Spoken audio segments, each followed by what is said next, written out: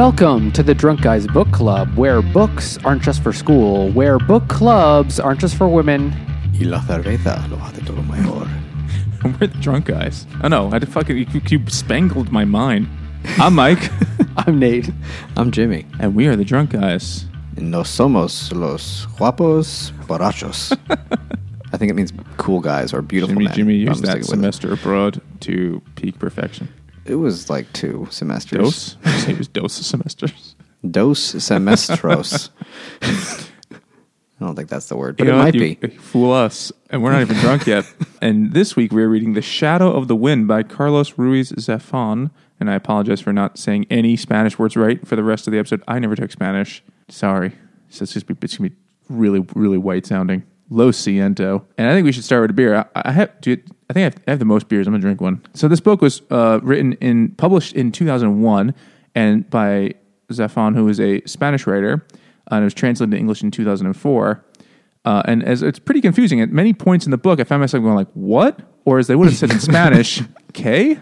This is called Watermelon K by... spelled a little differently, but you get the point. Just the letter K. The C-A-Y, like the body of water, like an inlet. Like a key? Yeah, but it's spelled C-A-Y, so I'm going to pronounce it K for this purpose.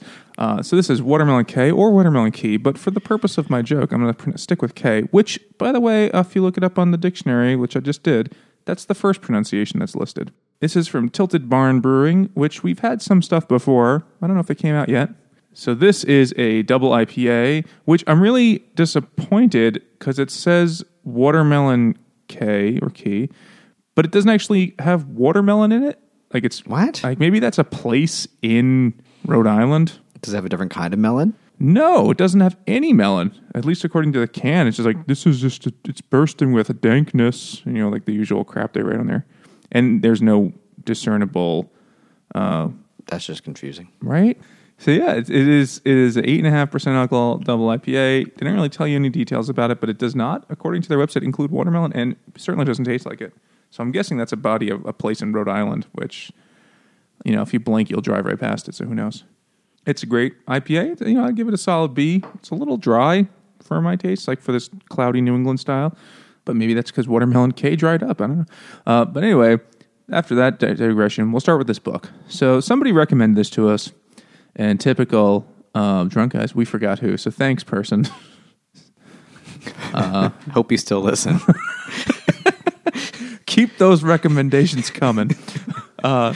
We have instituted a system where we might write them down going forward. We'll see. So this is a complex novel that follows on the surface is the story of Daniel Sempere, I don't know. Yeah, probably. And he started it, he's like 10-year-old boy who lives in Barcelona with his father, Senor Sempere.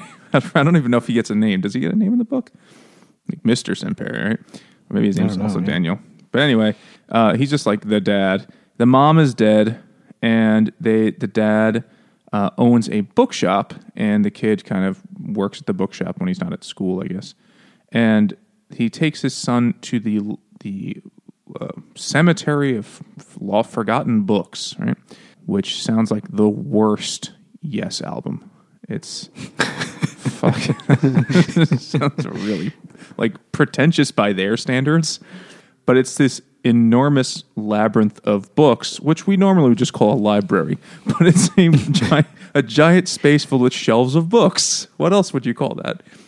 That the dedicated book preservationists of Spain collect books here that would have been discarded or not loved, and they hold on to them. And on your first trip to the cemetery, you get to take a book home with you, just like when you go to a real cemetery. You get to take. So he goes in and they're like, go pick a book. Choose wisely. There's like 10 million books here, which I kind of didn't understand how big is this place, because there's a couple scenes when he returned to it in the book, and he's like just bewilderingly lost and has to like create like trailblazes so he could find his way back to certain shelves. I have to imagine it's pretty big. Like, who's paying the rent on this? Like, who? This space. Well, it's that rich guy who's really in it. Does it just because he feels like it. And he said when someone comes in and they clearly are an avid reader, but they look like they can't pay, he'll either give them a very cheap price for this, incredibly rare book, one-of-a-kind book, or just give it away. So I forget his name, that guy. Was that Barcelo? Yes, Barcelo. We're going to meet him in a second. But first, Daniel picks a book, and he picks Wait, was it Barcelo? Because Barcelo doesn't run the place, but he's one of the bookseller guys that they're like involved in their gentleman's club of because he wants the book Julian finds. Yeah. But okay. So Julian finds a book called The Shadow of the Wind, which I think is a very poetic term for a skid mark in your underpants.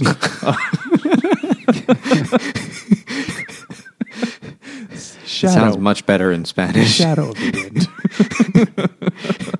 Like when you shart, it's a shadow of the wind.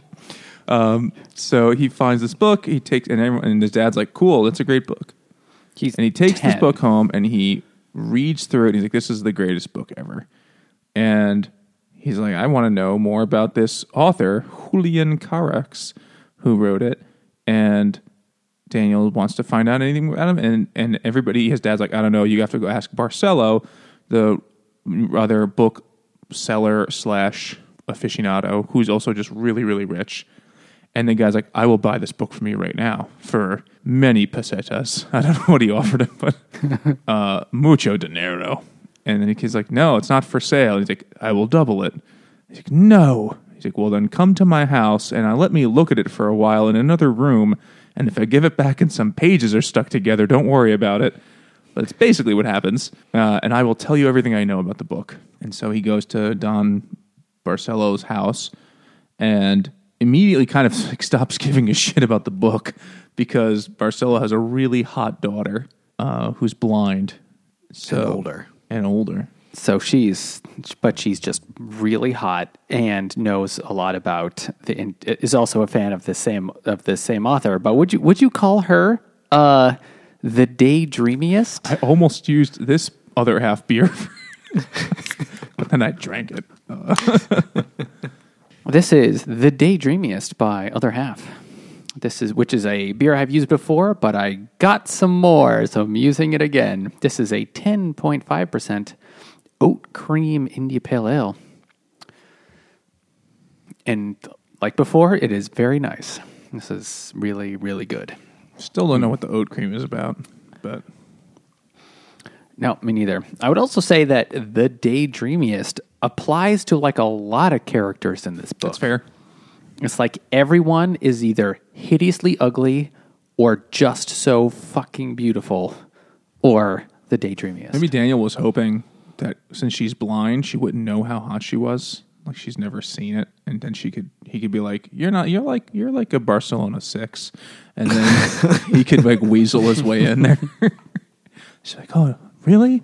For that?" And then but he immediately is smitten with her and, they kind of have like a weird... He's like immediately banished to the friend zone because he's 10 and she's like, I don't know, 20. But they have like a weird... friend zone hard. Terminal friend zone. That's what I was going to say. So they form this weird, like sort of like old... I mean, from his perspective, it's like he's trying to develop some sort of game to talk... Like hopefully she'll realize that he's there all along, like in an 80s movie kind of thing. And... She's like, he's a cute little... He's like, "Hey, I'm over here," because she's blind. "Oh, you were there all along." Oh, jeez.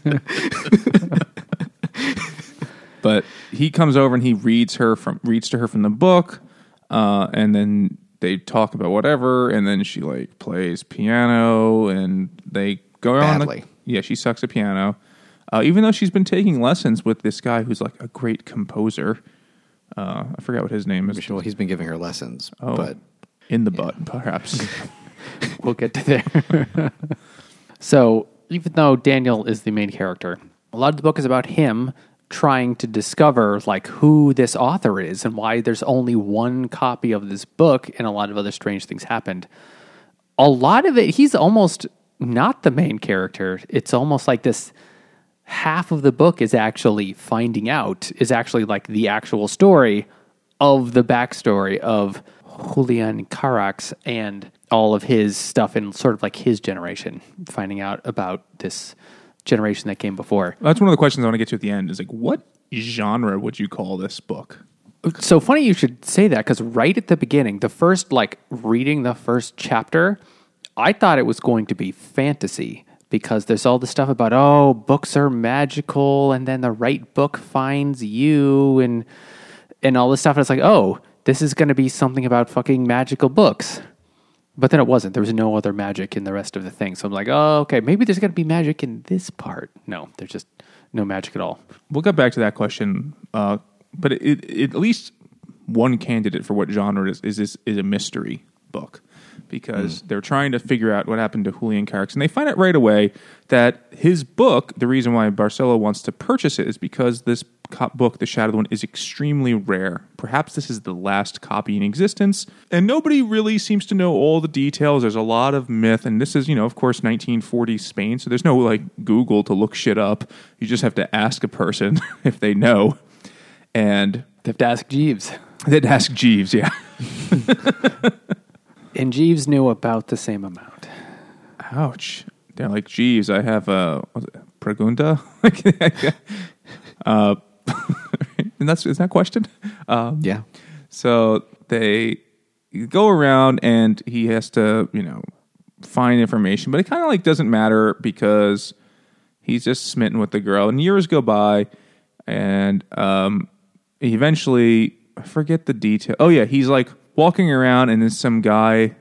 I'm gonna get the details right here. The night when he like meets Furman, and I'm sure I'm saying that wrong. It's just really funny as Furman. Well, how the fuck do you say that guy's name? I'm sure it's Fermin. Fermin. I'm not saying Fermin. Fuck that. He's coming from Clara's house, and this guy who it's his really birthday. scary looking It's guy. his fucking birthday dinner, and he invited her, and she didn't show up. Oh, yes, that's right. This scary looking guy comes up to him like on the street, and this guy has like his face is just like it's just been burned away. I mean, he's somehow still alive, and He has he's no got lips or eyelids, or presumably hair. and he calls himself. I forget the name he calls himself, but what he calls himself is Cain Lubert? Something like that? Lubricated cane, I think is. Oh, God. There's a lot of weird sex stuff in this. quite a bit. Yes, he calls himself Coubert. Lane switched Coubert, him. who is a character from the book Shadow of the Wind, and he's the evil guy. He literally is like this The devil. in this book. And so Daniel is thinking this book that I love, when I've read a bazillion times. The character is like out in the real world, and he's attacking me. And he's like, "Where's the book? You have the copy of the book." And Daniel, of course, kind of lies and says, "I don't have it," or I don't know where I gave it away, or something like that.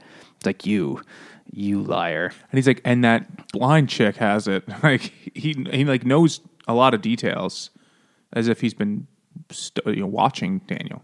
The blind chick has it, and What's it? so What good is it immediately- to her? It's not Braille. And so Daniel immediately is like freaks out. Is like, "Oh my God, he's Clara. It's a Friday night. She's home all alone at this time because her father goes out to something." So he rushes back to her house, not back to her. So he rushes to her house, and sort of like he knows how to let himself in. And he's like, it's all quiet, and he's like, is the man there? I don't know. And he like goes listening, and he goes upstairs, and oh my God, I hear a sound coming from Clara's room. Then he opens the door, and it's Clara fucking her music teacher.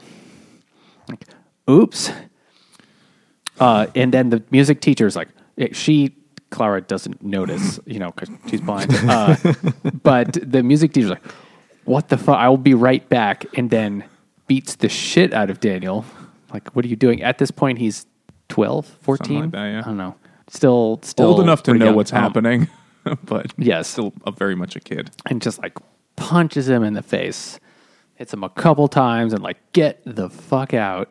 Because the music teacher, much like almost every character in this book, was looking for a little something something. Oh, man, we haven't had a little something on this podcast in a long time. I checked and it was episode 8. Outliers, I think. Outliers, yeah. And I had these around. I was like, actually, that really works because everyone in this book is horny as fuck. This is a little something from Lagunitas. You've seen it. Everyone's seen it. It's been around forever. 7.5 IPA, I guess, right? But like an old kind. So, Well, they are from California, so it should be West Coast. It's fine. It's not crazy bitter. 64.2 IBUs, it says. Sure. Not overwhelming.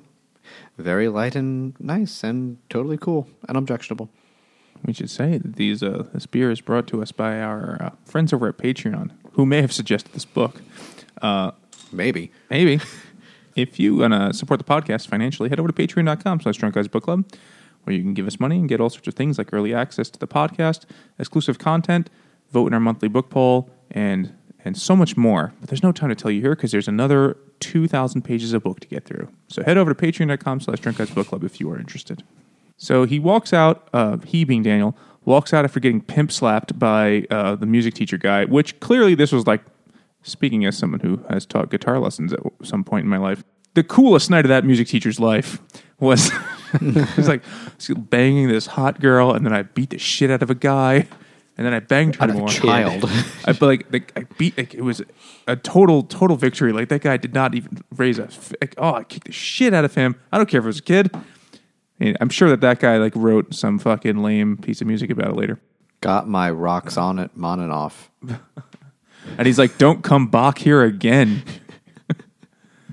Look what you've started." I regretted it immediately. Not really, though. And he beats him over and over again. And I'm trying to get a Beethoven one in there. Anyway. He hit him with a shoe, man. It's so... I hate you. Okay. So then there was this homeless guy that Daniel passed on the way in, who was like, "Can I just sleep in the lobby?" And he was like, "No bum." And then he ignored him. But then he comes out and the homeless guy's like, "Whoa, you've had a night. I'm homeless. I could tell you're in bad shape right now. Have some of my shitty wine with me." And they drink some Thunderbird or whatever on the street there. And it's a Colt 45. It's St. Ides. And the guy is Fermin, apparently. But I was calling him Furman the whole time. Because I don't know how to say Spanish words. And Fermin is just like a fucking smooth-talking dude who has all sorts of stories about things.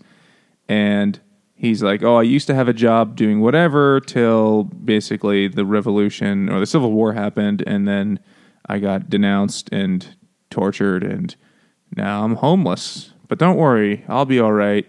And the kid's like, "How about you come work at our bookstore? Because, you can't really steal much."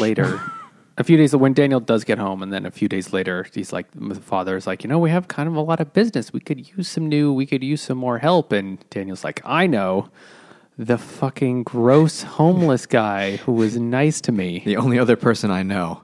Well, he knows Tomas. Besides Tomas. Who gets mentioned, by the time you meet Tomas, it's like the Emperor in Star Wars. Like, you don't see him until like the end of the third movie. Like, but they talk about him constantly. Like, they're talking about Tomas a shitload, and they're like, "Hey, is your pal Tomas coming over?" "I don't know, Dad, but he is your best friend." "He is my best friend."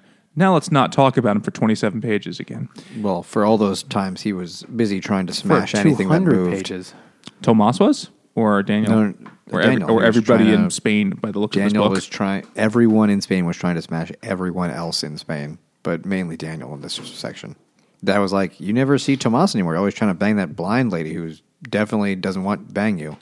How funny it would be if when the music teacher guy's like, "What the fuck?" And he's like, hey, tag me in. She won't know. just it'll be like a goof. But punked. We got you. It's spunked. Naturally, of course. He gets work there. He starts working with them, and it's the guy's like a perfect fit for their business of their weird sitcom that they're starting to create of like 3 bachelors in a bookshop, and they all hang out there. But then Fermin starts banging the maid from the blind girl's house, and that's like This is like years later too. yeah, like a lot of stuff. Like a lot of time it does goes another on. time jump for like 5 years. Daniel's like 19 all of a sudden. Yeah, but he's banging Bernarda, the maid, who's whatever, and like we're skipping a lot of stuff in the book where there's tons of backstory for characters. Like you learn that indeed Fermin has clearly been tortured. Like he has the physical scars of torture at whatever the fuck castle it was that I did Wikipedia it, and was a real place that was used during the Civil War for torturing people, among other things. That's all I learned about the Civil War from this. I mean, there's a lot of Spanish Civil War stuff in the book, but since I have zero like historical schema in which to place that, like I just don't know shit about it. Like it's just one of those things that they never teach us, at least in New York City Never. public schools in the 90s Almost and 2000s. Everywhere. Maybe Spain. Probably Spain. Like I know the only thing I knew about the Spanish Civil War was that Franco became the dictator and he didn't die till the 70s. And that he was like cool enough with Hitler that he didn't have that's why Spain basically sat out World War II. And then like they bombed a whole bunch of people at Guernica because I took an art history class. Like that's everything I know. And now from the book I know there was also a castle involved. A castle and planes. What war is this? It's like what? This sounds awesome. I mean, I have a Spanish Civil War book that I put on my Kindle, and I was like, I should learn about this. And like every time I even flip past it, I'm like, no, I'm gonna go read another dumb book about like the haunted vagina, or like what has something. I'll rather read Ash Goblins of Auschwitz again than sit through 800 dense pages of Spanish history where I know nothing and just have to work that hard. It is a hard one. Did you know anything about Nate? You also are a history person. And you Yes, were but there for the history. Very little about the Spanish Civil War. I mean, besides that it happened, and that it was... It's not a hoax. It happened, but like my knowledge doesn't go much deeper than that. That it happened. I know it was thought of as a dress rehearsal for World War II, at least in terms of the technology they were using. Didn't Orwell like join to fight in it? He a whole bunch of book, people. Homage to Catalonia, is about his experience in the Spanish Civil War fighting for the anarchists. And I believe I had to read a excerpt from that in a college history class. It's a good book. He gets shot in the neck. Oh. I can do a brief summary of the Spanish Civil War. It was anarchists versus fascists. Well, it was communists versus They also fascists. talk about the So, Republic like, in the book, so I don't know what that means. Is the Republic Franco's basically thing? the Republic was before the war. Didn't they have a king?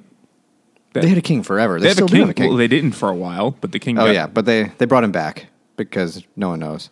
He's like, well, I have even longer afternoon naps if I'm king. And they're like, I'm. Oh shit! All right. I think basically Spain has always hated itself. Like it's made of a bunch of places that hate each other. They don't want to be a country, but they are forced to be for some reason. And A pesky constitution. basically, there was an election, and it was basically around the time of all the left versus right struggle starting in Europe, just a little bit earlier. And the right was basically like they narrowly lost an election. And then Franco's like, fuck this, we're taking over. We're doing a coup. And they did a coup. And the left was like, no, let's not do that. So they had a very, very complex war where it was basically like the right was basically the fascists and other right-wing groups like the church, who was still is pretty right-wing, but was way more in Spain. The rich people who just didn't want stuff to change really and were more okay with fascists rather than a leftist uprising and would take all their shit. And they had a horrific war for a long time, and the left was basically, as always, divided amongst itself to such a degree that it could never come together and fight as one very well. It was like the anarchists versus the communists versus the socialists, all versus the fascists. And in the end, the fascists won because also the Nazis helped them out, and everyone else didn't help out the non-fascists very much because they didn't want to get involved too much. And that is a very, very bad, watered-down version of what happened in the Spanish Civil War. if you just wanted to know poquito amount about Just a poquito. one poquito. I think he was president at some point. President Poquito? Juan Poquito. One? Damn you. So if you want to know more about the Spanish Civil War, don't trust us, is the disclaimer. Nate, No. get us back on track, though. So, okay. I have a beer for that. What's the name? Daniel. This beer's called Back on Track. Daniel manages to actually find out some information, some very preliminary information about Julian Carax. I'm not saying it right. I will never Carax. Tell him just fucking call it that. He found some preliminary information that he, first of all, that kind of matches something in the book. The main character's mother tells the main character on her deathbed, your real father was a soldier out. It was is somebody else. He smelt of elderberries.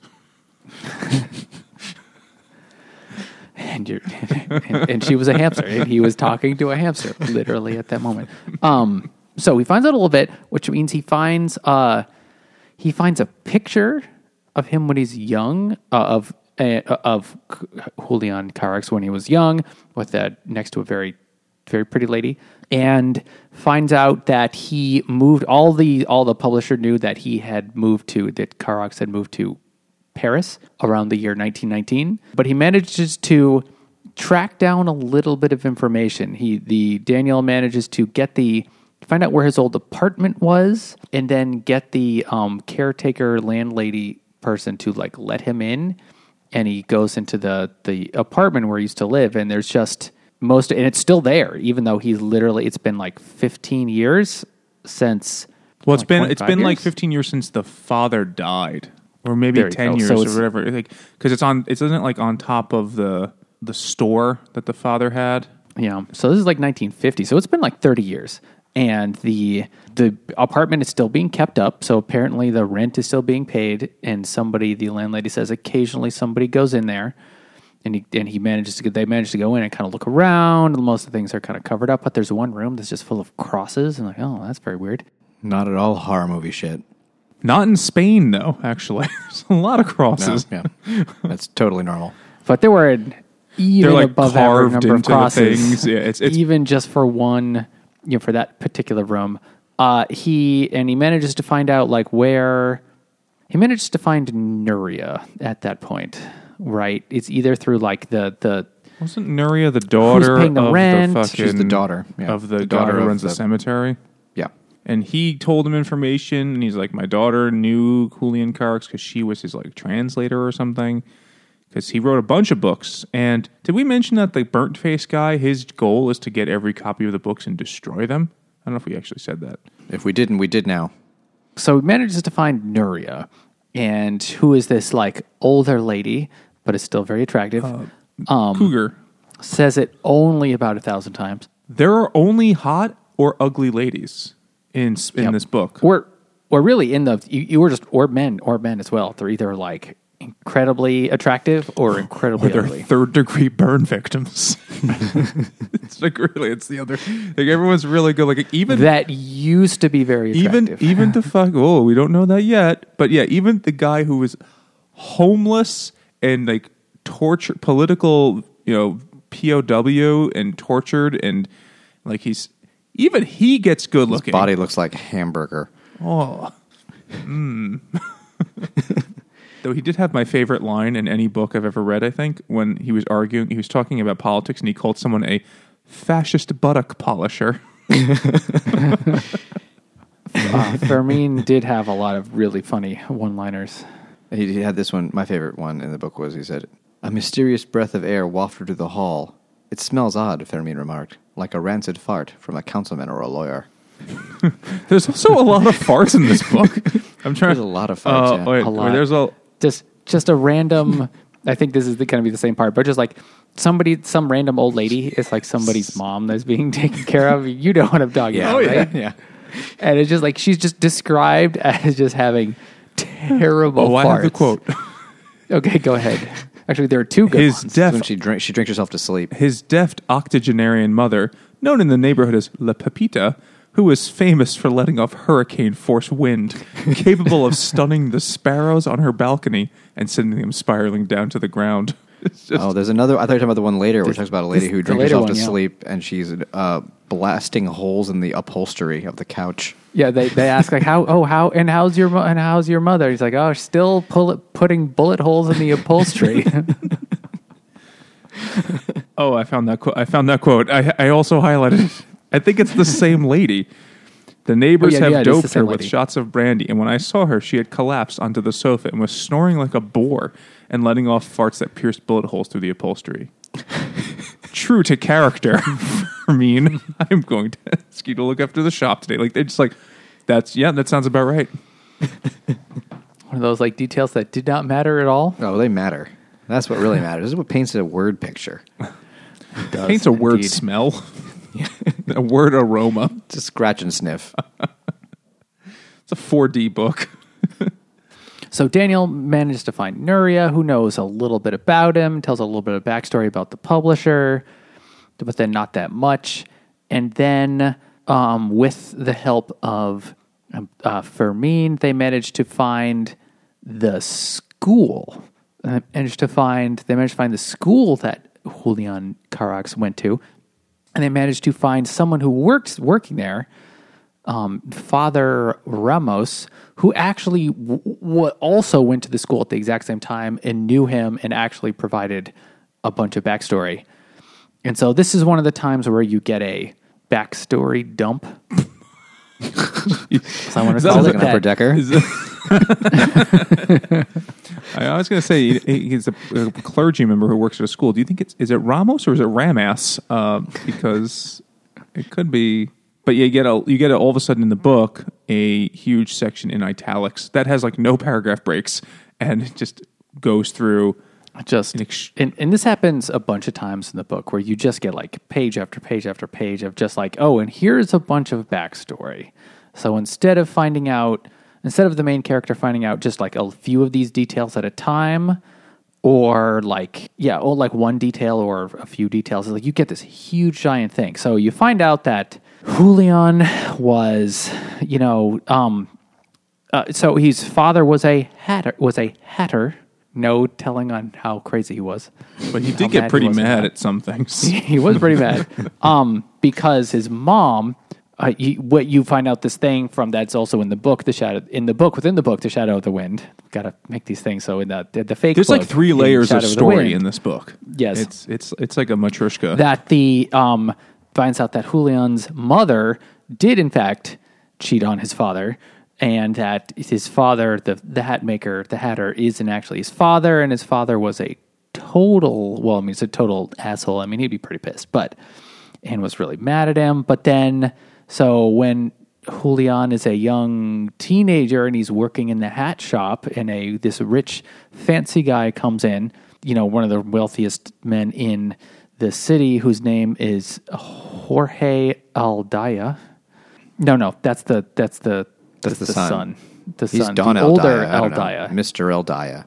He comes in and then Julian is like, oh, okay, and he's just kind of like telling him jokes and doesn't think of him as like this, super important guy.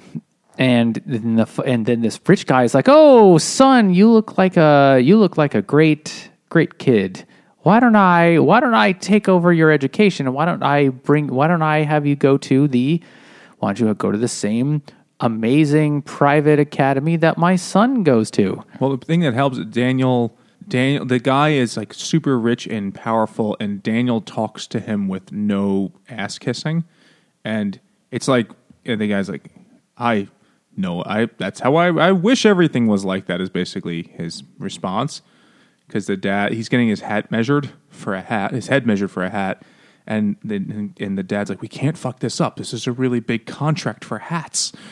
It is. He might be buying ones of hats. And so he's like, Dad, I measure better. He's like, you're right, son. And the guy's like, why are you sending this boy to measure me? He's like, why are you worried about that? You are bald. You're going to look like an asshole if you don't have a hat on. And he's like, good point.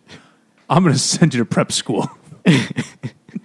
But also, so on the first day, not when it's the first day, but near the beginning of, his like sort of high school career, he goes to the house of this rich guy, and sees the daydreamiest girl named Penelope, who this is where it almost got magic also, because Julian was instantly in love with her, and then he also was like, I've been dreaming about her my whole life, but then mostly his night dreamiest says.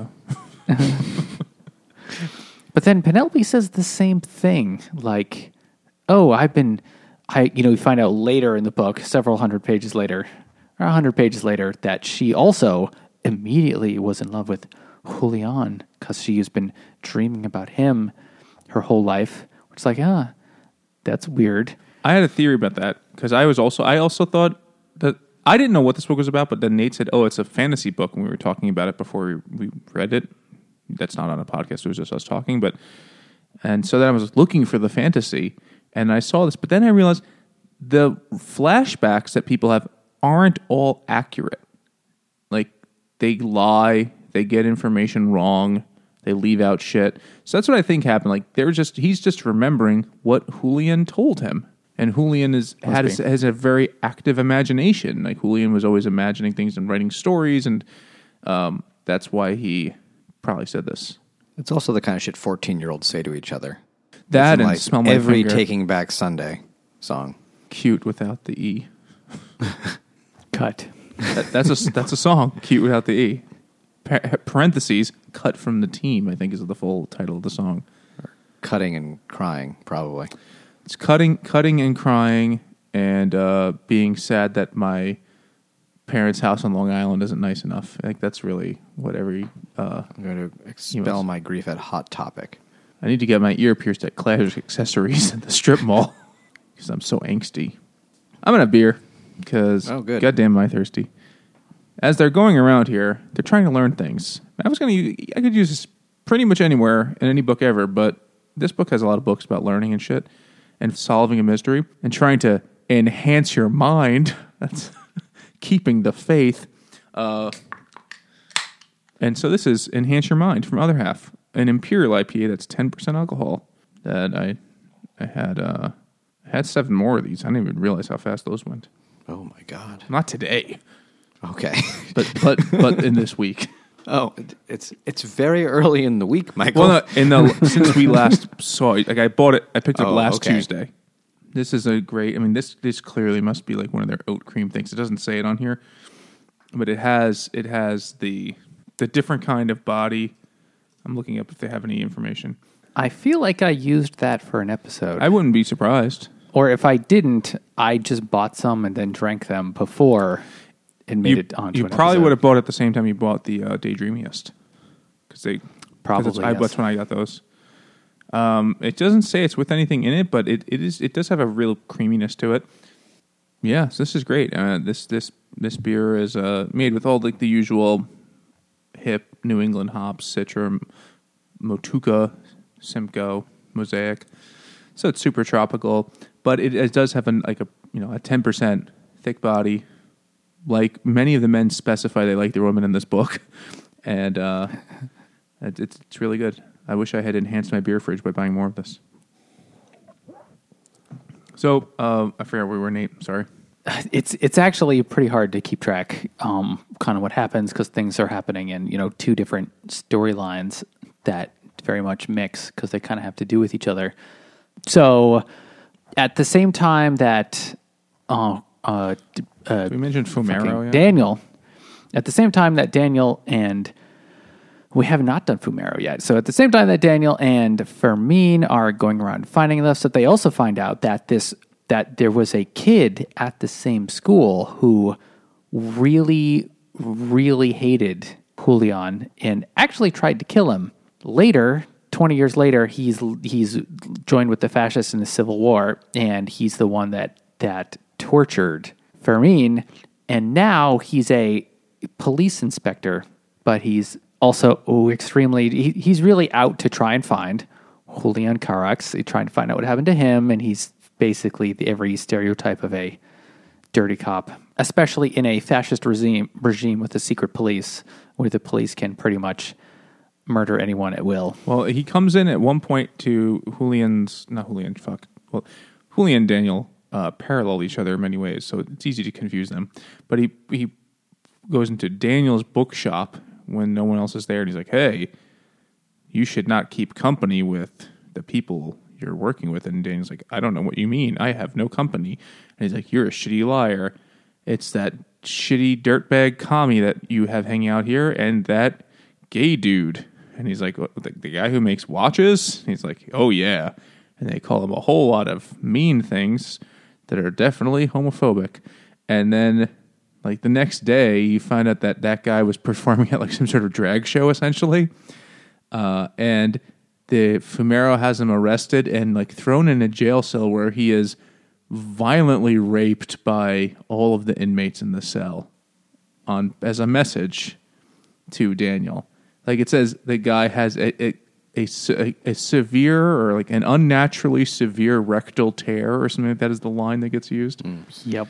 And you're like, Jesus Christ.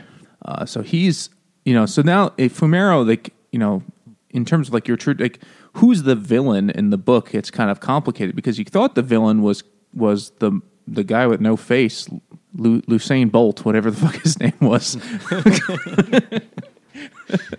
He's just not fast enough to run into that burning building. But that guy is the villain because he's trying to destroy the book and he's threatening Daniel. But now you have this other guy who's like a police state, fucking whatever the fuck Franco was, asshole, Spanish Gestapo, Yeah, pretty much. El Stapo. And the Gestapo, and he is, like, oh man, that's much heavier. But they don't actually worry about Fumero too much. He's just kind of in the background for a lot. He of was more of an issue later on. Yeah, he kind of fades away. Like for such a serious thing, then they're like, I'm just going to go get on this tram and go talk to a person at an old mansion instead, and not worry about that. YOLO. So you find out from this story that the childhood friend tells is that Fumero was there at the school and he loved Penelope. He was also the son of like the janitor, so that's how the only way he got in or something like that. But he loved Penelope, and Penelope is going to have a big like birthday party or something like that. I forget how old she is. I don't know. She's going to have this big party and invites kind of all the kids in the school. And Fumero's mother is like, oh, you're going to the rich girl's party. We're finally getting into high society. And buys him a sailor suit to wear. Like a first which is like, outfit. and then, which is both embarrassing. Then it turns out the sailor suit doesn't fit and has to be like, altered or basically taped together at the last minute or something like that. And so he shows up late. Is this when he sees Julian and Penelope? Yeah, but they also had forgotten their invitation, so the servants don't let them in and just insult them. So they're just getting cast away. And like, there's a whole like other bunch of crap leading up where the mother is someone who's like clearly an aspiring social climber, but like just wants to do it by like being a hoochie and like just like wearing no clothes and like having people see her in her underwear. Because I think that's how it works. Like she'd have to wait until the 2000s for that to be a strategy to get famous. But in 1940s Spain, 19-teens Spain, it didn't really cut it. And then as they're finally getting like ejected as the liveried staff mock them, he glances back and he sees Julian and Penelope just making out as only high school students can in a window. And he's like, God damn it. This is adding insult to injury. And then the next day, he actually literally brings a gun to school and tries to kill him. Way ahead of his time. To kill Julian. Yeah, right. Columbine's it. I was going to try and make a Columbine joke myself, but you beat me to it. He combines his rage at these different issues. But he hates Julian for like the rest of his life, and then he gets kicked out of school, like completely. Julian he gets kicked out. No, actually, Fumero gets kicked out of school. I'm sorry for jumping in. Okay. So what's going to happen is, and you find out you're going to find out this stuff in a slightly different order, but whatever. I'm just going to tell it. So Daniel and Fermin manage to go to a insane asylum where they manage to find out where a maid that used to work at the Aldea's place, who was Aunt Jacinta. Penelope's, Aunt Jacinta, where She's not called Aunt Jacinta. She's just Jacinta. Is it like Jacinta? I don't know how you pronounce J in Spanish. Real question. It's probably Jacinta. but Jacinta? I don't know. We can just say Jacinta. It's fine. Anyway, she was the main governess for Penelope, and she tells this whole story, and she was like clearly completely crazy. You get too much backstory for her, but she Before we get to her, we missed the most important character of this whole book. The man which who would is- only let them find her. Yeah. It's like they're trying to find her in the asylum, and the old guy's like, I'll tell you where she is. He's like, okay, like, you do something for me. He's like, what? You got to bring me a big, thick hooker. It's like, oh, okay, well, yeah, we promise. We'll bring one later. It's like, all right, she's upstairs. And you think, they'll never bring that guy back, but it comes back around, and it's beautiful. But while they're but while they're talking to him, the other inmates are farting horrendously, and like there's the description of it. Like I got to find the quote where it talks about like the virtuosity of his rectum or something like that. Like, they're like, listen, I could help you if you get me a hooker, or you could just keep listening to these guys fart. Those are your options. And like, well, You could do both. hey, here's the quote. Juanito and his gang of inhalers were still howling with laughter. The soloist then gave off an encore, more muted and prolonged than the previous one. It sounded like a hiss, emulating the puncture of a tire, and proved that Juanito's control over his sphincter verged on virtuosity.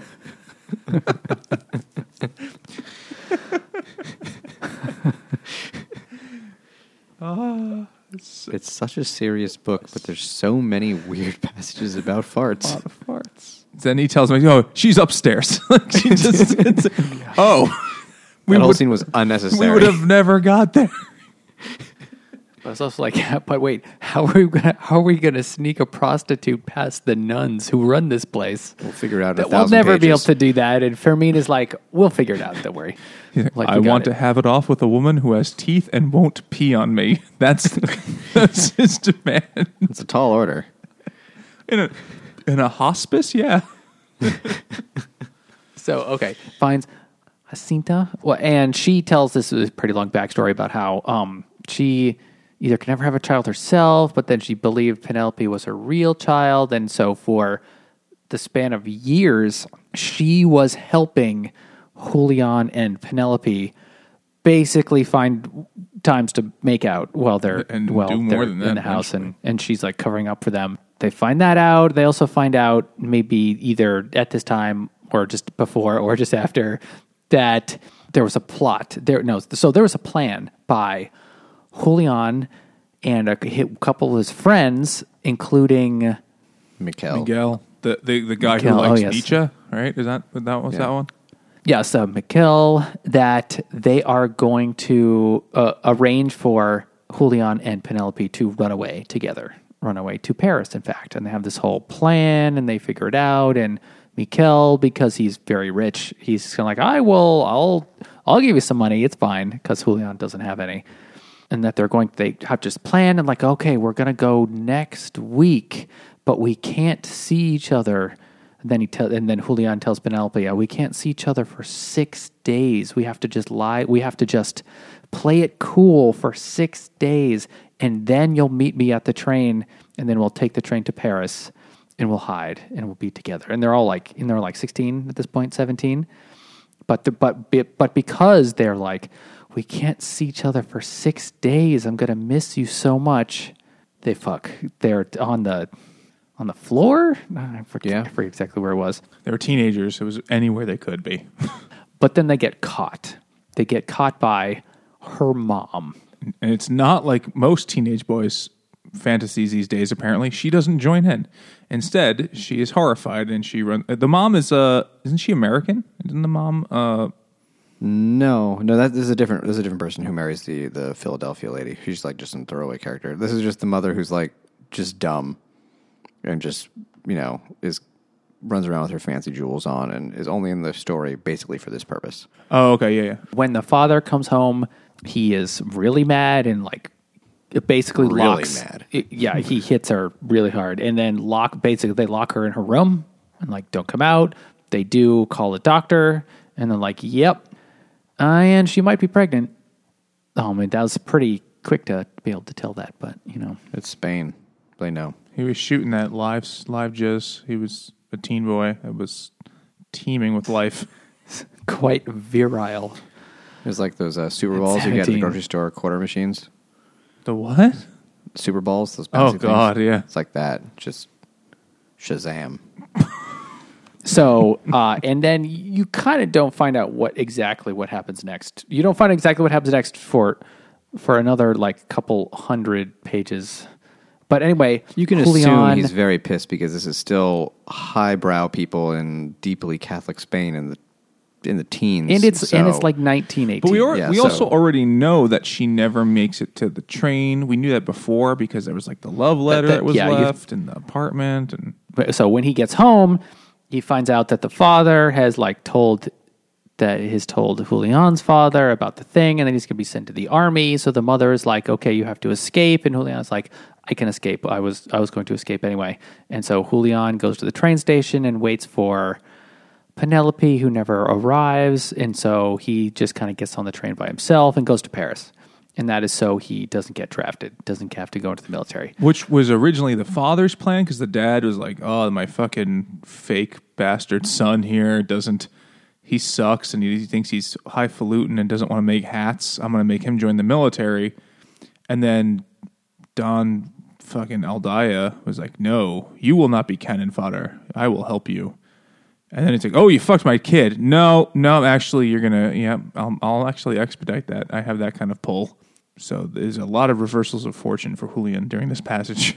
Indeed. And then after that passage, suddenly a bit of the story is actually about Daniel and his new love named Bea Wolf. or Beatrice, who is the sister of his friend Tomas, who is also barely ever in the novel. But the only reason he ever became friends with Tomas is Bea, because as kids, he had insulted her somehow, like made fun of her, and then Tomas, who was like a child with a pituitary gland issue and was like way bigger than everybody, just beat the shit out of Daniel.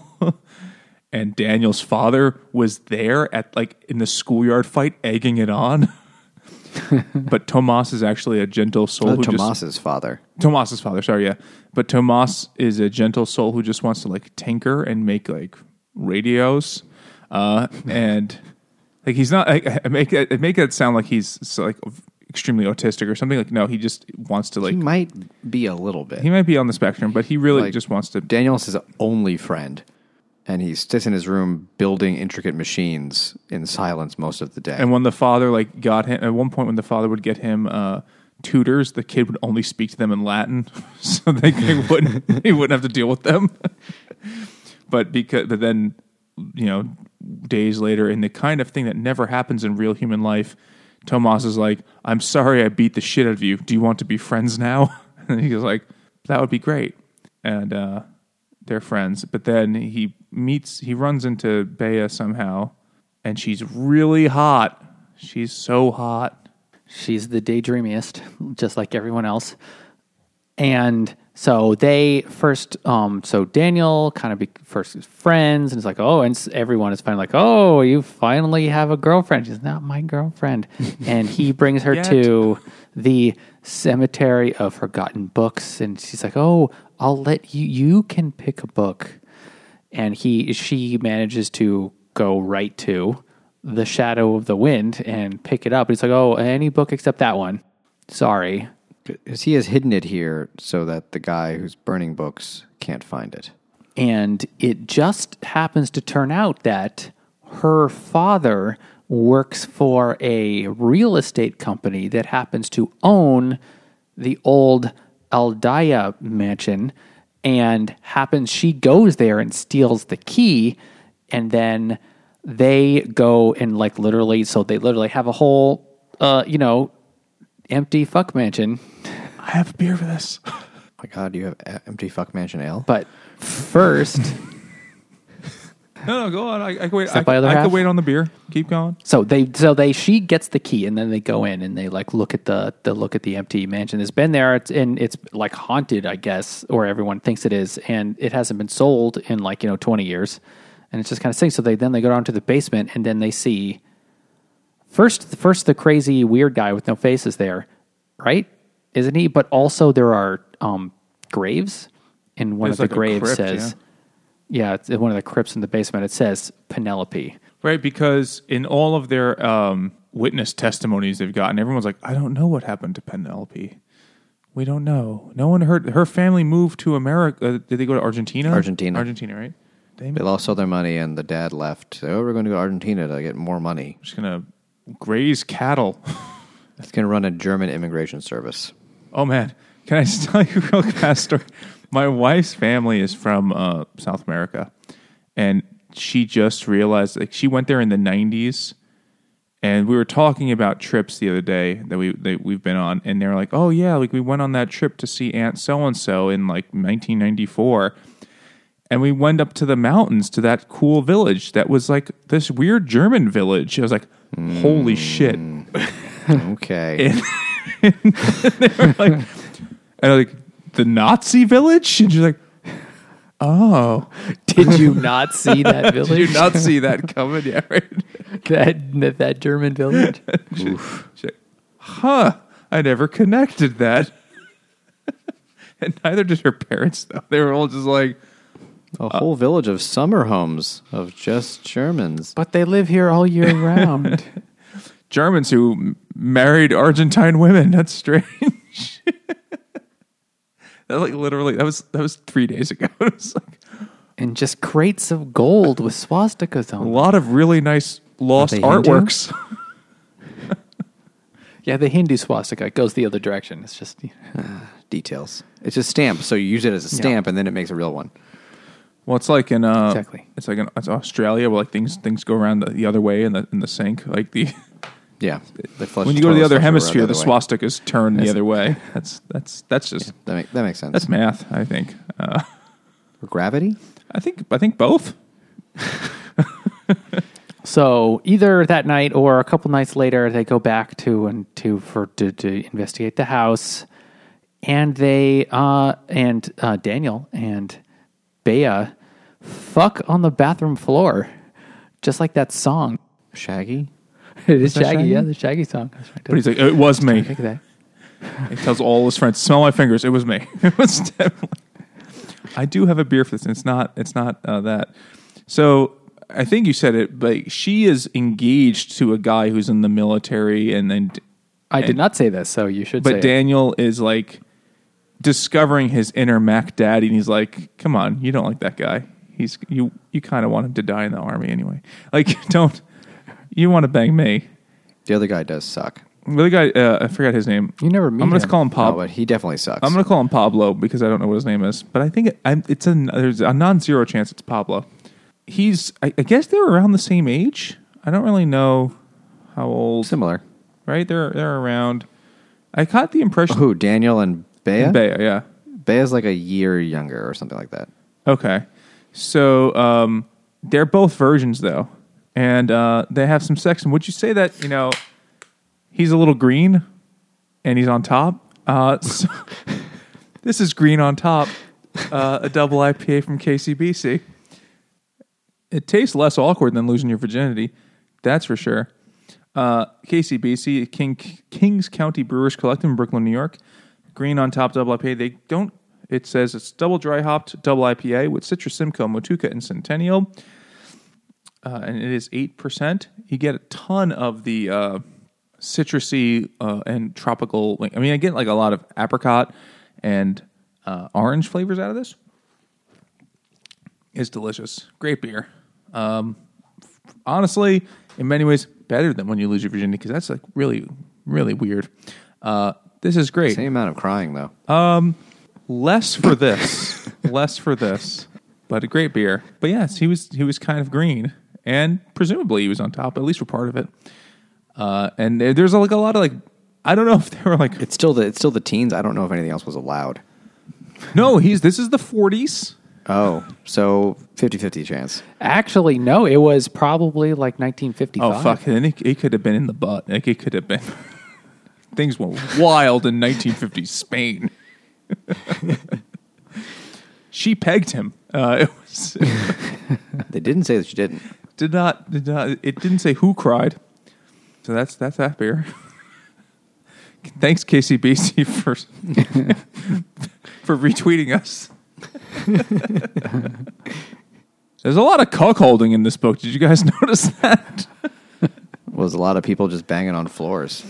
And for at least as far as paternity tests would prove, it was them. But I liked But they caught him on the counter. when Fermin was giving advice to Daniel about banging women, and he's like, "I know everything about women," and he gives all this stories. And this guy, he's like, "You're this is your girl, this hot young thing that came into the bookstore the other day," and he's talking about Bea. And Daniel's like, "No, she's getting engaged." And he's like, "Oh, well, is she not interested? She's not interested." He's like, "No, she is. She's going to marry him, and he's in the military." Like, "Oh, then he'll be easy to cuckold." Like, just as if that's a common verb that people use. I know he didn't wear this, but in my head, in every scene, Fermin was wearing like a Napoleon-style outfit with like epaulettes and like a sash. He talks like that, yeah. I just envisioned it. Also, earlier in the book, they bring Fermin to see a movie. They're like he had never seen one before, and a really funny line is like, there are machines for everything, and Fermin says, "Kids won't be able to fart without a machine in the future." And then they bring him to see the movie with the American actress. I can't remember which one now. Vivian Blake, something like that. They mention a few actresses Veronica that he's Lake? obsessed with. Something like that. And then she says and then he doesn't like movies at all until they see this one, and the woman, and with whoever one had really big boobs, because he says, "Those aren't breasts, those are schooners." And then he loves movies after that. That was the line. "Those are schooners." He sounds like the best friend in the world. He sounds like a cool dude to hang out with. Yeah, he's been through some shit, and he'll say weird things. And he's also interested in he'll go out on a limb and do some really questionably legal shit. Sneak into a hospice and promise an old man a hooker. Or lie to the priest. Or at one point, earlier on, we skipped over this whole part of like the P.O. box, which I didn't realize they had P.O. boxes in 1945 Spain, but whatever. I mean, maybe. It makes sense that they did. I just never really considered it.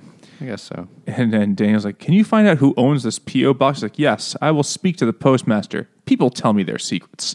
And it just comes like, "Here it is. It is held by this man, and this is his address, which I'm sure you also know is fake." Like, he just comes back with all the information about the fucking thing, like, right away. So He's a hustler. he's a pimp.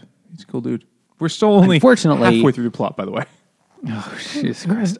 So unfortunately, B's father immediately figures out what happened, because first she was gone late into the night and came back very late. So first the father is, of course, thinking, "You slut." So Daniel calls their house, or he calls the bookstore. Daniel calls their house. Their house, and the phone, somebody picks up the phone before anyone says hello. Daniel goes, B, how are you? Beatrice, are you okay?" And the father's like, "You fucking piece of shit. I know what you did to my daughter." It's like, oops. Oh well.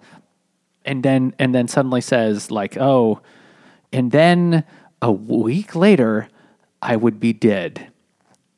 Bum bum bum. And it's seriously like 200 more pages of the book, and most of it is all a letter, like one letter.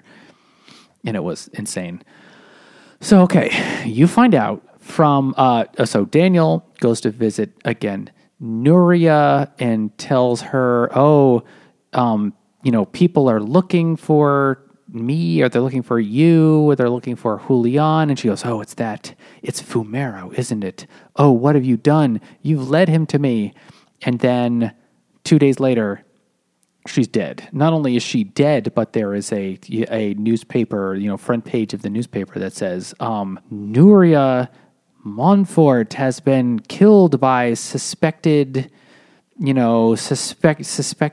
terrible person named, but they actually give a fake name, but it's actually Fermin in his picture of him as a young man. I think it was his real name. Because Fermin is his fake name. He's been using a whole bunch of there you go. Whatever his... One of his many names. Not the name that he's been called throughout the rest of the novel. Turns out to be his real name. And then you find out that, of course, obviously Fermin didn't do it, that it was actually Fumero. But then, so Daniel goes to the funeral and then goes to her apartment. I mean, now she's dead, but goes to her apartment and sees that there must be somebody there, and then goes in and sees that her father is there, and he has a clearly book-length letter that he must because he's like, what he says is, I have this, she wrote this letter, she gave me this letter yesterday or 2 days ago and said, if anything happens to me, give this to Daniel. But then Daniel is like, so I read it and now I know. So then Daniel reads the letter, and it must be 100 pages. It's a novella. Of the book. It is so long, and it goes back decades. And this is where you find out all the rest of the backstory, just in one giant backstory dump. It's almost a front story dump. It's so it comes around to the other side. It's almost like with this much of the book, it's almost like, well, you know what? Daniel's not actually the main character. It is really Julian. It becomes more, the book becomes more about him. Okay, so you find out all this stuff that Julian was living in Paris, and he was making a living by playing piano in a brothel. Thnice. But also writing books, and they were getting published, and they were amazing, except not selling at all. They'd print, 3,000, and they'd sell 200. And most of the books are just out in a warehouse somewhere, but Julian is like, never had any letters from Penelope, and he thinks she's still alive, or she's in South America somewhere, and he's all really sad. He just seems sad. And then Nuria says, well, I was working for the publishing company here in Barcelona, and then I went to see him, and then she's like, oh, he's got a new book. Why don't you just go see him? So she goes to see him, but she's learning all this stuff about him, loves his book. She's actually in love with him, but also she has become friends with Julian's childhood friend, Mikel, who's, been supporting him like this whole time, and finds out, and she goes there, and then and basically she stays there for 2 weeks, and they fuck every night. We did forget one very important thing that we've already learned. I'm sure just one. Then we're doing one very important really thing well for this is book. when Daniel went to visit Nuria, she told him, I'm in danger, and also why Penelope's dad was so upset. Oh yeah, which is kind of a very central plot point. Which is that he was very upset that she was banging Julian because Penelope was his sister, because he was the guy who banged Julian's mom. So that's why he was been taking care of him all these years. It's why he went into the hat shop and found the child and found, Julian as like a young teenager, and was like, you seem like a fine, upstanding young man. I will send you to the prep school with my son, because his actual son is just kind of dumb and doesn't want to go into the family business, but Julian is smart, and the father is grooming Julian to take over the family business while not telling him, you're actually my son. And then you find out at this point that he was actually Penelope's half-brother. Isn't there something like Greek tragedy-like about this plot arc right here? It is quite tragic, especially when you find out what happens to her. Of course. That is quite a level of a Greek tragedy. But there's something Oedipus-like where the father tried to, I have this bastard son, and I want to raise him like my own son, but I can't somehow say he is, but I'll introduce him to my daughter who's really smoking hot, and nothing bad can happen. Oh God, they're fucking almost the same age. Oh my God, and she's pregnant. Oh, I'm a granduncle daddy. What does that make me? Grunkle. Grunkle. So then, I mean, and this part goes on for a long time. You find out what happened to Penelope, which was her father locked her in a room. Not only locked her in a room, but did not let her come out, like for days, for months, as she got pregnant. I mean, as she was pregnant and in the pregnancy progressed, and would not let her out, even when she yelled and screamed. And then finally, it turns out when she was actually having the baby, they still didn't listen to her. So at some point, somebody finally goes and opens the door and finds both Penelope dead with the stillborn child. And so she's dead. That's why the graves were down in the basement crypt of the mansion. And then you find out that the father is so sad at this point because both he lost the son that he actually loved, and he lost Penelope, and that he really kind of did that too because he locked her away, and so her mother dies. The father and his older son, the one that's actually alive, they go and take the ship to America, but then the father just like kills himself, just jumps off the boat and drowns himself. And when the son shows up at customs in probably Argentina or wherever they go, or Cuba or wherever they end up, he's like, "Are you traveling alone?" And Johnson says, "Yes, traveling alone," and then manages to eventually get back to Barcelona like 10 years later or 15 years later. So all that happened, and you find out that Nuria actually married Mikhail, and then, because he was in love with Nuria, but then eventually he gets actually pretty sick because he has tuberculosis, and then eventually, this goes on and on, Julian does come back to Barcelona, but he's sort of in hiding, and this is also at the exact same time that the Civil War is starting, and that there was whole thing about they thought he was dead because you find the story that he was dead, but that actually you find out through this that he died in 1936 or something like that. But you find out that this actually not true. That you find out that it was Mikhail that actually died but he was pretending to be Julian at this shootout in a restaurant. In that you find out from early part in the book where Fumero, he signed off on the death certificate even though he actually knew it wasn't Julian. So Julian's living in hiding, but then Julian eventually, I'm just going through this as quickly as possible, he eventually finds out that Penelope is dead, and nobody's told him this entire time. And even the people that knew just didn't tell him. They kept that knowledge from him. And then he goes absolutely, completely crazy.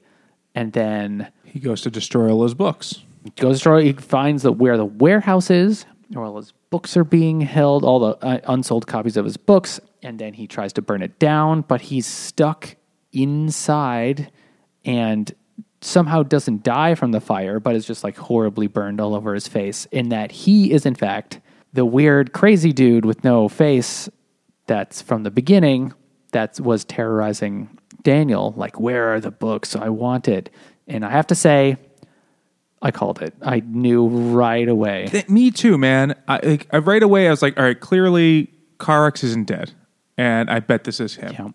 Because that would be the right thing in a mystery twist ending. I didn't call it until the end. And he actually hinted at... Oh, I'd already thought of it in that first conversation between Daniel and the weird devil guy. Daniel goes, why are you searching for Julian Colbert Carax's Lucene? books? What was his name? Did you... Something like that. Did you know him? And the guy says, in a manner of speaking. And I was like, yeah, it's him. It's him.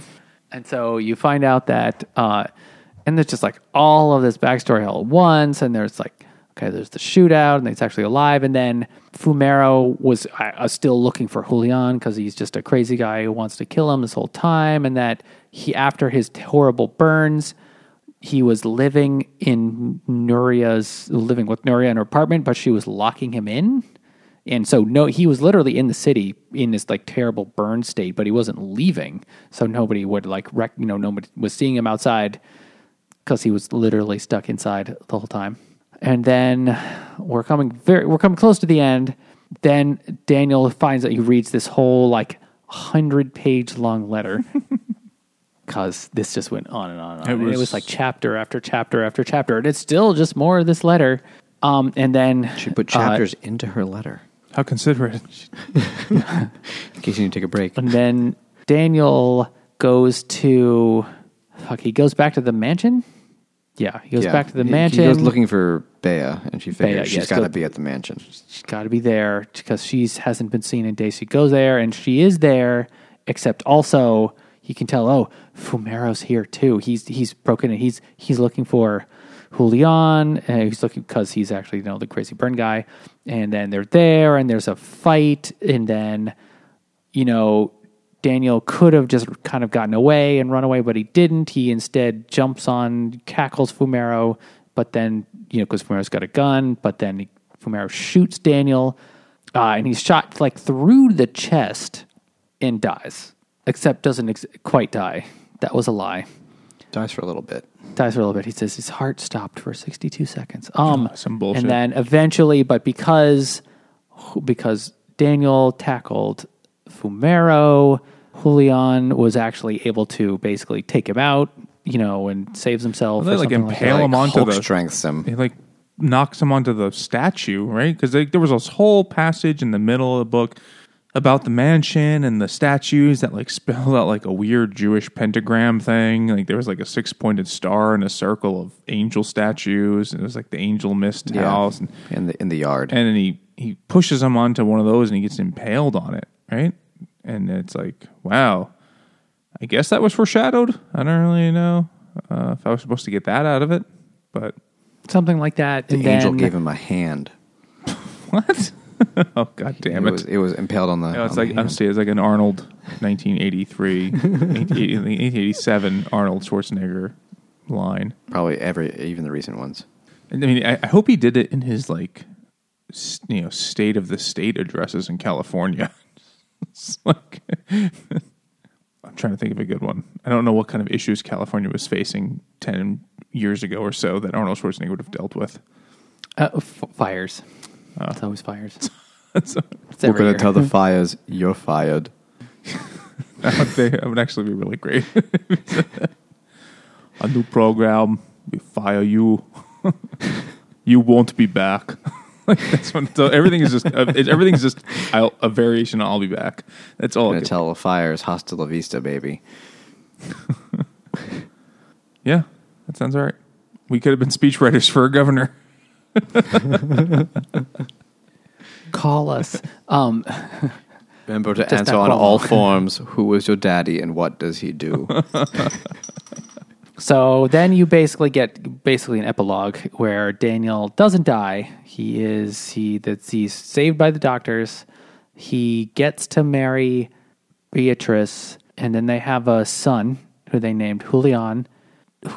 Daniel gives the magic pen owned by Victor Hugo, which we haven't mentioned. That was a whole thing. To Julian, the crazy burned Julian, who visits him in the down by the schoolyard fucking hospital.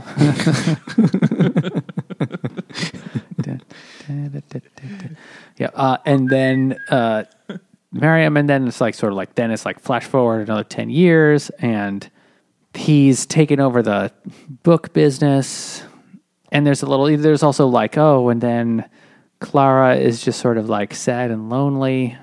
Still blind, though. Doesn't go see her. Still blind. Didn't get better. Blind. Yep. Ouch. And then basically the end. They get married. Yeah, they get married. Well, then he takes his son to go to the cemetery. Right. It's look. The book one, not the human one. They see the cemetery forgotten it's your books time, kid. To tell him, to tell his 10-year-old son, you can pick any book where it will find you or something like that. But you can't tell anyone about this. Except, but can I tell Mom? Yes, you can tell Mom, which was one of the very first lines of the book before. And finally the end. And that part in the beginning, it's really heartbreaking because the dad's like, yeah, you could tell Mom. She's fucking dead, What will you tell her? It was really sad. I think that's how you find out the mom is dead. Mm-hmm. But here it's not quite the case. Thank goodness. So finally... it's taken us over 90 minutes just to get through this I didn't part. hit record. Oh shit. Okay. I will kill you. I might kill me. So what'd you guys think? So I did really like it. I was definitely into it. I definitely wanted to know what happened next. And it does have a bit of a mystery novel. I mean, you wouldn't say it's a detective novel, but, it's a mystery novel for sure. As I've sort of mentioned already, the really large, backstory dumps you get where it's just hundreds of pages. I'm going to guess you don't like them since you're calling them dumps. Yes, that's the part where not only did those extend the book by several hundred pages, but I'm just not a fan when authors do that.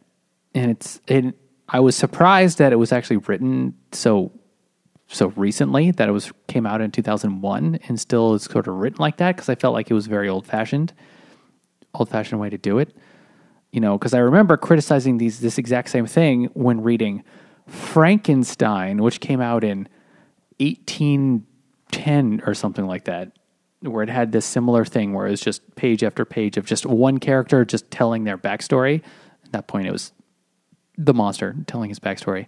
But this one was like, oh my God, it's doing it even more. I was ready by the time that very long last one happened, I was like, I am so ready for this book to be done. It's just a really long book. I still enjoyed it though.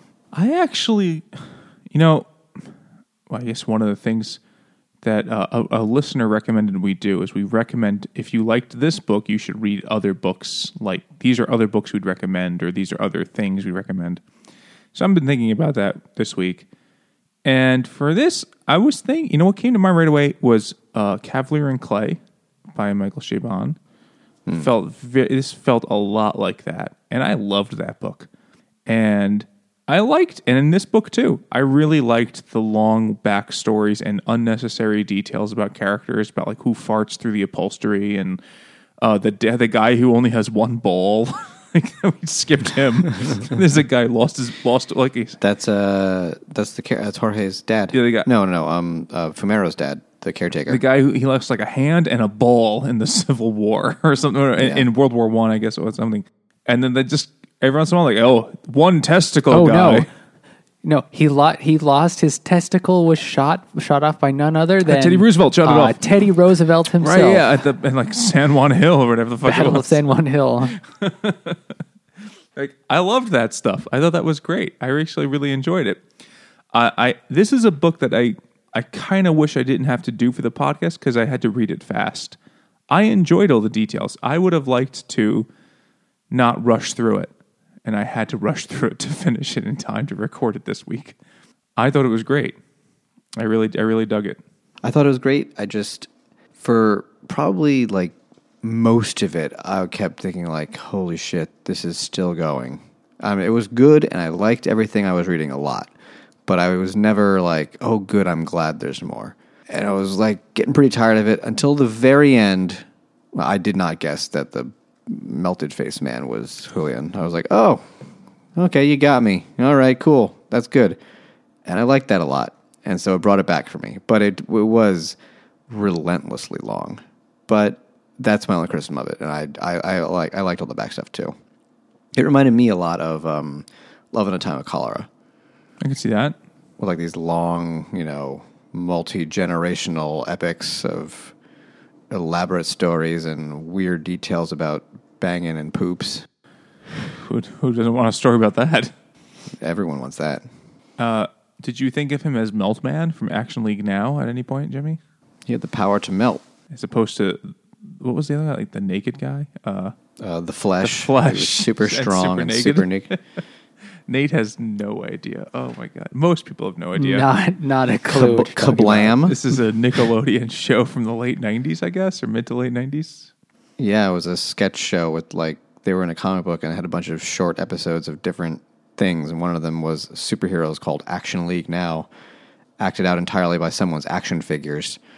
And they were all dumb. And the Flesh was like a He-Man toy where they just took the loincloth off of it. And Meltman was a G.I. Joe that had been melted with a magnifying glass. Yeah, I agree that I mean, I agree with what both of you are saying. I see that the criticism of the big dump of information, it feels a bit artificial, but I prefer that to an even longer scene where they just have a conversation with a guy who tells them that information. Oh, yeah. I'm sure there's a better yet option than either of those two, but that's like the default thing you could have, right? Is someone going, well, he was born in the summer of 1902. Is that right? Said Daniel. Like, I don't need to read that for fucking 30 more pages than is necessary. And I think the book could have been tightened up significantly still. In a sort of more, not normal mystery novel, but a sort of more modern mystery novel, you are, the plot is like the main character finding out the clues, and there's like a challenge or obstacle to overcome before you, and then they only find out a couple of clues, and that connects to something else, and then they're sort of thinking in their head, wait a minute, that must be just like this thing.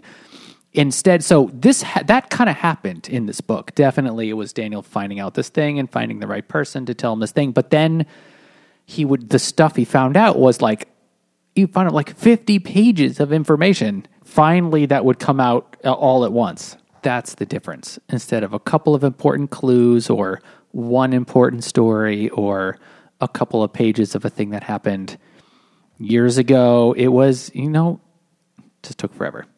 That was the difference. I think the book could have been shortened a great deal, and it wouldn't have lost much if, you condensed that. And it wouldn't have been worse. Probably not. I like the writing. Of course, we're reading a translation, so I like the translation of the writing, I guess, if I want to be really technical.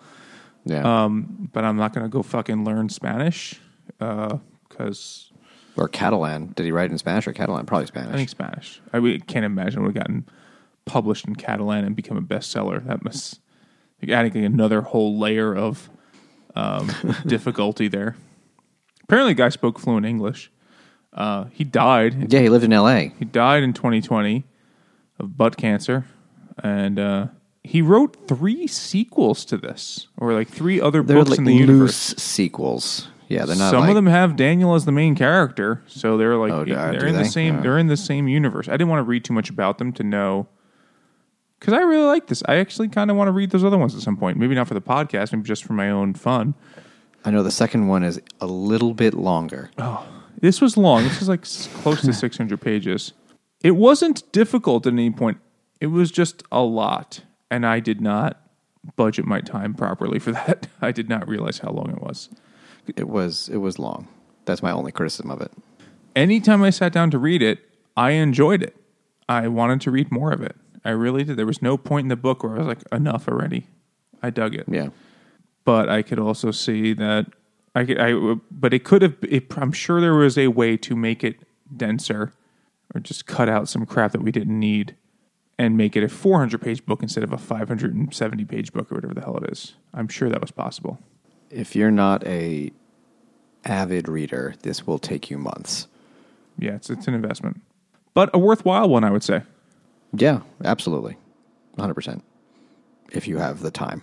What genre is it? Nate kind of said. I thought it was like a mystery book, but it also has that, as Nate said before, and Jimmy said, one of you said, that like multi-generational family epic feel to it. Because it also, and then it also has this like weird story within the story thing going on that is, tough to keep track. It's not tough to keep track of. It's tough for us to recount it, and we're not doing a very good job of it, I'm sure. First, at least parts of the story, we're leaving out salient details. If we told everything of the story, this episode would be fucking how long was the audiobook? 18 hours I saw on some Goodread account? Yeah, something like that. It's a long ass book. It's definitely faster to read it. If you listen to the audiobook at 1x speed, it's faster to read it. But because when I never do that. No, I'm sure. No. When I started reading the book, it was like 10 hours is what it was going to take me to finish it. And then I listened to the audiobook for the last 10%. But I'm going to go back tomorrow and read the other 10% because I want to put this on my list, but I have integrity, Nate. So I'm going to do that. But I liked it enough that I don't mind. I'm not like, that's not a chore. Like, I actually kind of want to read it and kind of savor the last bits of it. And I do want to read the sequels. I liked it. I recommend it. 1 year. Not this year. No, not anytime soon. Definitely not. But I don't need to rush. It's not like he's pumping out anymore. He's dead. So that is true. There's the 3, and he wrote a couple of like young adult novels that I'm sure aren't spectacular. I think he wrote those before this, and then this thing blew up, and he's like, "I'll just stick with this then." And they were published in English as a way to cash in, which I totally get, and good for him. I liked it. I would recommend people read it, and if you liked other big books like Middlesex, it's not quite as well written as Middlesex. It's not quite as well written, perhaps, as Cavalier and Clay, but it's similar kind of book to those in terms of like the format and like finding out shit, and it's going back and forth in time, and it's not identical. But those are the 2 that came to mind when I was reading it. Those books. Is there anything else that came for you guys? Well, as it did seem, okay, it was historical fiction. It wasn't actually World War II historical fiction. It actually took place, slightly different before and after, and didn't have anything to do with World War II, even though it starts in 1945, and that's where I thought it was going to go. But it was quite similar to, as you said, all the light we cannot mirror. Yeah. Oh, yeah, I forgot about that joke. And so I thought it was similar to All the Light We Cannot See, especially with the blind girl in the beginning. It's like, oh, well, it's just like that.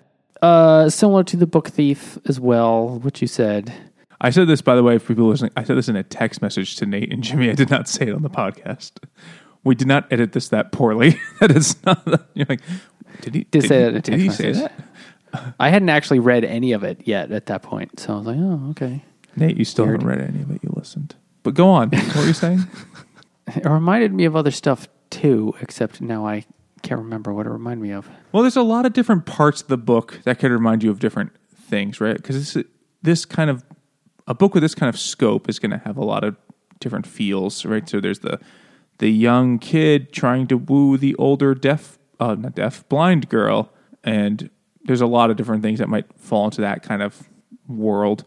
And then there's the kid and the weird man trying to solve a mystery kind of world. And then there's the really complicated... It's like 5 books in one.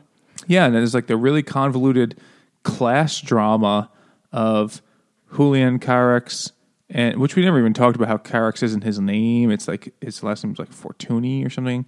And uses his mother's name. Yeah, he uses that name because his father's a fucking monster.